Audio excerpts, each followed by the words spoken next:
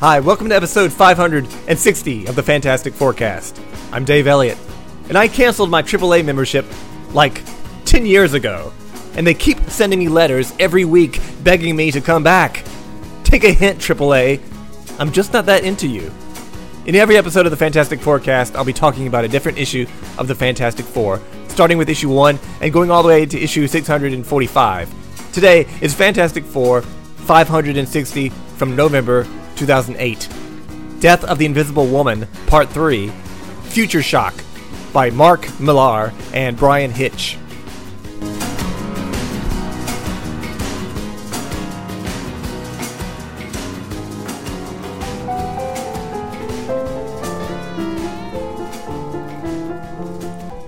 So the story begins in the future, in the year 2509.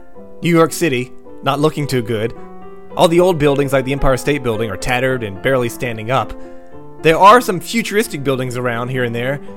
And as always in the future, all the futuristic buildings look like they were designed by the same architect who does not like windows.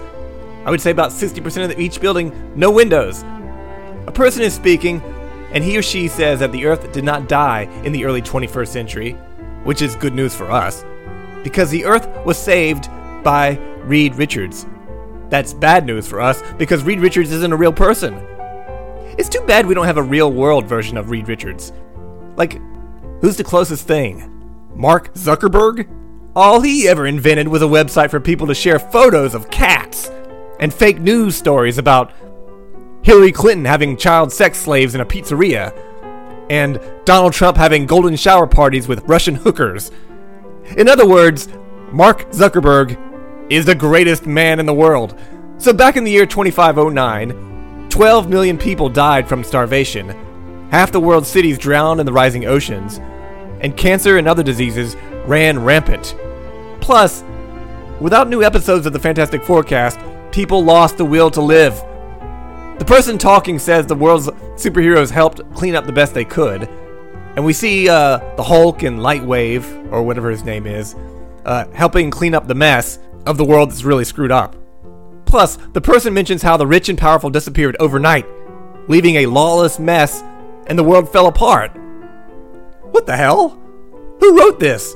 Mark Millar or Ayn Rand? Believe me, if Mark Zuckerberg and Bill Gates and Mark Cuban and the Koch brothers and the Trumps and the Walton family and all the world's richest people suddenly got up and they left this world to go find John Galt, I'd hardly think we'd fall apart. So back to this story, we see them stacking up a bunch of dead, naked, emaciated bodies, which is rather disconcerting. Did Bryan Hitch trace Holocaust photos for the scene? Ugh. Florida, 2509, an older Hulk, not the maestro in this reality, is giving a speech to the world's heroes at the time. He has a way to escape this screwed up, messed up world, a giant time machine that will take them back to the past. 8 billion people, all to the past. There's a debate between the Hulk and his team, it's the New Defenders, which explains why we've never heard of these people before, because they're all from the future. And they don't know if it's ethical to go back in time and take over a world of the past. Future Hulk says they need to send a small group of them back in time to build a bigger time machine to bring all 8 billion people back. They just need enough power to send the small group back in time, and we see that they've nabbed Galactus to get that power. Back in 2008. Johnny is pretty surprised to hear this story. How does the Hulk capture Galactus anyway? Let me guess. Lots and lots of Hostess Twinkies. When Johnny asks his question, someone points out that there used to be 147 members of the New Defenders before tangling with Galactus. Now, there's just 6. The Hulk says that his name is Robert Bruce Banner Jr., the last surviving son of the Hulk. So he's not really the Hulk at all. He introduces the rest of the team, which that should have been done a couple issues ago, shouldn't it? There's Natalie X, the Asian girl who's a telepath. There's her boyfriend, the metal guy, Alex Ultron, the 16.0 version of Ultron, which that number seems kind of low. Shouldn't it be like the 1579th version of Ultron by now? The Hooded Man is Hulk Jr.'s stepfather, And the other two are Johnny's ex-girlfriend, codenamed Psionics, and her father, Lightwave.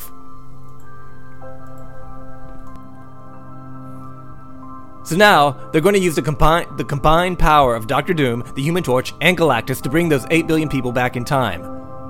Now, why did they choose 2008, of all years, to travel back in time? That's a really odd choice. Just as the world's economy is melting down, yeah, let's go there. That sounds great. Now, I know why they can't travel to the year 2017. Because the president probably put up a big time wall to keep out immigrants from the future.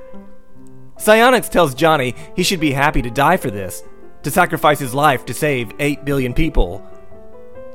Why do they need Johnny anyway? Or Dr. Doom for that matter? They've got Galactus for crying out loud. That would be like buying a complete box set of the Beastmaster trilogy on Blu-ray. All you really need is the first Beastmaster movie, a perfect movie that will satisfy you in every way. You don't need to watch or own Beastmaster 2, Through the Portal of Time, or Beastmaster 3, The Eye of Braxis. It's just a waste of time. Just like using Johnny and Dr. Doom to power your time machine when you already have Galactus. By the way, why don't they just ask Dr. Doom to build them a time machine? I'm sure he could do it cheaper and with more energy efficiency than this big lumbering beast of a time machine from 2509. Johnny says he's not too crazy about the idea of sacrificing himself, as selfish as that seems. He asks Dr. Doom how he feels, and Doom replies that every single person involved in his kidnapping will die by his hand tonight. Ooh, scary. That would be kinda cool if the story did end with Dr. Doom killing everybody. Johnny says, "You hear that, Hulky? As soon as he gets out of here, Dr. Doom's gonna make a little house call." Hulk Jr. replies that he's not the leader, he's only second in command. Johnny didn't say anything about Hulk being the leader, so that begs the question, who is in command? And knowing that the story is called The Death of the Invisible Woman, the leader must be a very old, invisible woman, I would assume. We'll see. Back in New York, Reed and Ben are investigating the scene of Johnny's wrecked car and wondering where Johnny went. They look at all the damage in the area, and Reed says the police told him that the fight with Johnny and whoever attacked him lasted only 1.5 minutes. That's not such a short amount of time.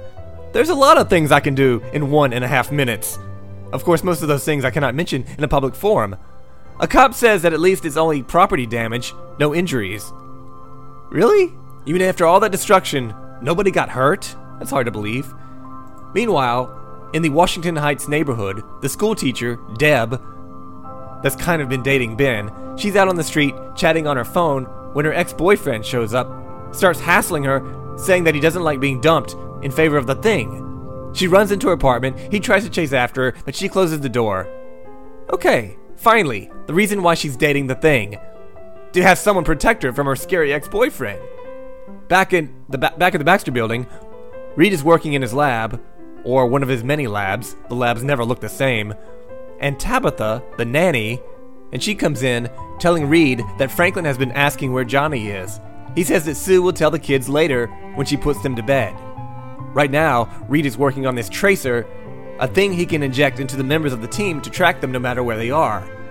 Which, I thought he did something like that before. That sounds so familiar. I remember thinking how creepy it was that Johnny would allow his brother-in-law to track his every movement and listen in whenever he wants to. Did I just make that up? Or has Mark Millar failed to read all the previous issues? I think that's obvious. Tabitha laughs. Reed asks why. She says it's because of Reed. Don't ever change, she says. As suddenly, a big machine crashes down on Reed and lands on top of him. All while Tabitha calmly drinks her tea. Or coffee. I don't know. Damn you, Marvel. We need some captions here. I don't know what she's drinking. She calls up the computer, telling it to seal off Franklin's room and establish an audio link. She tells Franklin to ignore all the loud noises. It's nothing, only a test. A security drill. Franklin uses this opportunity, while alone, to pull up the most violent movie they have in the database. You know, when I was that age, and my parents weren't around, and I was looking for movies that I normally wouldn't be allowed to watch, violence wasn't what I was looking for. But then again, Franklin has been to hell. I bet he grows up with some really sick and demented sexual preferences. Tabitha finds Ben and the She-Hulk out in the hall, who has offered to help find Johnny. Suddenly, she attacks Ben and the She-Hulk with her powers, whatever her powers are, and they get knocked out of the building and they crash down onto the ground below, knocking them out. Which, I don't think a fall from that height would knock out the thing. But oh well. Sue comes in, carrying Valeria, saying that they're under attack. Tabitha orders Sue to put down the kid. Sue tries to attack Tabitha with a force field, but Tabitha fights back with a force field of her own. At this point, it becomes apparent who Tabitha is. She's the Sue Richards from the future. And I'm guessing she's not going to survive this story, just a hunch. But old Sue, Tabitha, is successful, and she knocks out young Sue. And Tabitha starts to carry out her part of the plan to bring all the people from the future back to the past, and she tells Valeria, "The people of the world should have been more careful about the future they left us." Old Sue takes off with the part that she needs for the time machine and tells Valeria to tell her dad not to look for her because her secret base is invisible. They wouldn't be able to find it.